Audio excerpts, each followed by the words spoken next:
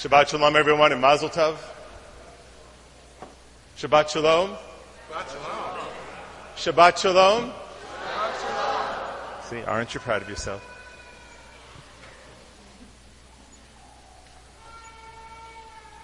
Well, someone's not happy.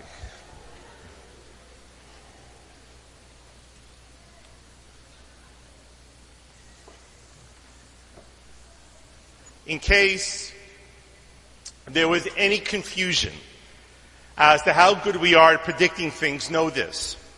If someone had told me that the words high and holy days might mean two different things legally, I would have said they were crazy. But here we are. So much so that I had a conversation this week with our synagogue president telling him that we need to develop a cannabis policy for the building. As in, I'm not joking, as in, can people bring edibles in? Because apparently there's a kosher bakery in the city that will be opening, producing the stuff. Or how about electronic vaporizers for people with medical conditions? And the questions go on and on.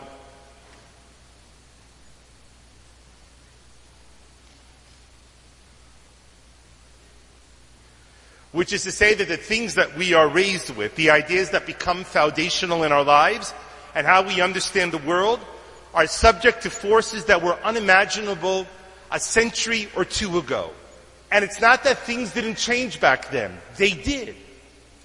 But it is to say that the extent and reach of the change was much smaller and much slower. For example, the French in the 18th century overthrew their king and set up a democratic republic. And next door in Germany, people were still enslaved as serfs to their local kings. Mechanical clocks were invented 900 years ago. But until the mid-1800s, people didn't pay attention to the hour of the day. And it was only until the First World War, when wristwatches were developed, that time as we understand it began to be used. That is a change of 800 years. Time was when people were born and then died thinking and believing and understanding the world that they lived in the same way. In your life, I suspect that it is no different, because I know it's true for mine. Some of the truths that I lived with at the age of 10 were nothing like what I had at the age of 20, which are nothing what I believe in now. And I see this in how I view sexual orientation, work choices, yes, marijuana, although it's going to take a lot of time to unwire 50 years of wiring. But because I'm a rabbi, and it's Shabbat and we're in shul, the other thing that has profoundly and noticeably changed over the course of my life is how I see religion and faith. Because for long years in my early life, I studied and learned a great deal about Judaism, and then other religions too. But I'm not sure it would be fair to say that I thought a great deal about it. Because learning and thinking are two different things. If learning is about getting information, then thinking is learning how to use it. So this morning I want to show you religion in two ways, in two different lights. I want to show you the story of where we, the Jewish people, have come from through two different lenses, through truth and through fact. Now they might seem to you to be two different things, or they might seem to you to be the two same things. But at the end of the morning, you're going to realize that they aren't. So facts first. Beginning about 150 years ago, a school of Protestant German biblical scholars developed what we call biblical criticism. It would be fair to say that their science developed as thoroughly anti-Semitic. It said that the Hebrew Bible is not the Word of God, that it was the work of men, that it wasn't written by the hand of Moses on a mountain, but it was written over much time, with layers and layers of documents and historical memories in it. They said that the Israelites never existed, that the foundational story of the Jews was a fable created by Canaanite tribes. And needless to say, the Jews weren't happy with this. Biblical scholarship looked to threaten the belief in their chosenness. in the uniqueness and sanctity of our books and laws. It threatened the story that we have told ourselves at the Passover Seder table, at a bat mitzvah or a bar mitzvah, and countless other moments of where we come from and who we are. After all, if it was just the work of people telling stories, then what makes this story different from any other story? It was German biblical criticism that led Karl Marx. Marx came from an Orthodox Jewish family to write that religion was the opiate of the masses. But we know that life is best played not as a sprint, but as a marathon. And some unusual things started coming to light when shovels began hitting the ground. The science of modern archaeology is at best 75 to 90 years old, and the great museums of the world like the Louvre, New York's Museum of Natural History, the Pergamon, are filled with artifacts from Egypt and Mesopotamia and Sumeria. But the better discoveries have only come to light in the past 40 years. And they reveal some stunning facts. They reveal that there was a series of settlements outside of modern-day Israel, where Syria is today, some 4,200 years ago. They were named Yakbiel, eerily, linguistically similar to the name Yaakov, Jacob. These settlements were semi-nomadic, largely non-agrarian, mostly shepherds. The Torah records that the Israelites were shepherds, and that's why the Egyptians who worshipped sheep hated them. We have records of settlements from two important sources: the archives of Mesopotamia to the north and Egypt to the south. And then, 700 years after that, 3,500 years ago from today, for some reason we still don't know, a large number of settlements pop up in northern and southern eastern Israel. Think of the mountainous areas around modern-day Jerusalem. The timing is eerily coinciding with the record of the Israelites leaving Egypt. These settlements had a unique camp structure unlike the native Canaanite ones. Their homes all open into a central courtyard. These settlements are distinguishable from Canaanite settlements for another reason. Archaeologists have never found pig bones in them, despite the fact that the pig was a staple of the Canaanite diet. The Egyptian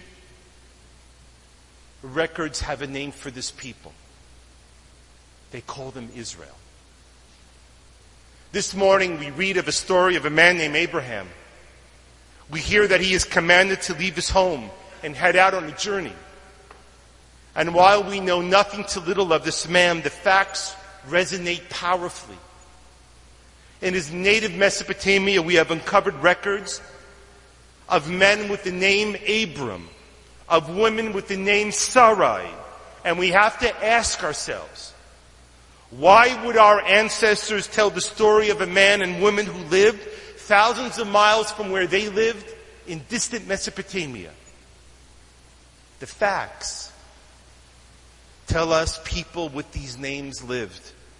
The facts tell us that we are descendant of wanderers. And our question for this morning is, with these facts, what truths are waiting to be discovered? It is a question in need of an answer.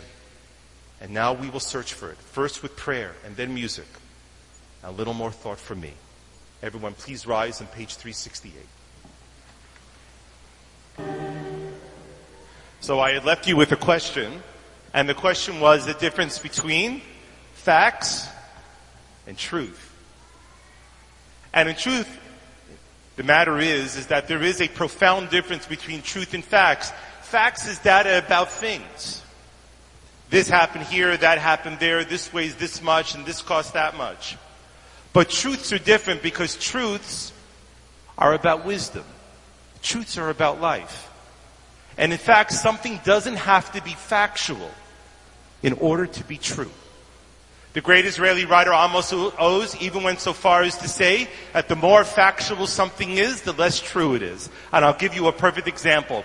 The love stories, the stories of sacrifice and pain that we read about and watch on the movies that we tell our children, that our parents told us, these stories very often aren't factual, but it doesn't diminish their truthfulness at all. And so I began this morning by sharing with you an idea about seeing religion in a factual way. And now I want to talk to you about religion as a truthful thing. Abraham, as we heard this morning, he is told to pick up and leave his home. This Abraham that we hear about comes from a place in Mesopotamia, modern-day northern Iraq. There are no school records of him. There is no wedding picture of him that we can say, oh, that's Abraham. But the truth of it is that while there are no facts, actual facts surrounding this particular Abraham, the truth about Abraham is the truth of your life, of every person. When Abraham is called to pick up and leave his home, the Torah tells us that the name of where he is meant to go is never ever revealed. Abraham is sent off to a course to a destination unknown. And as he heads out onto this journey, the truth of it, the ancient rabbis saw something else. And that is, we are all called out into a journey. All of our lives are forever in motion.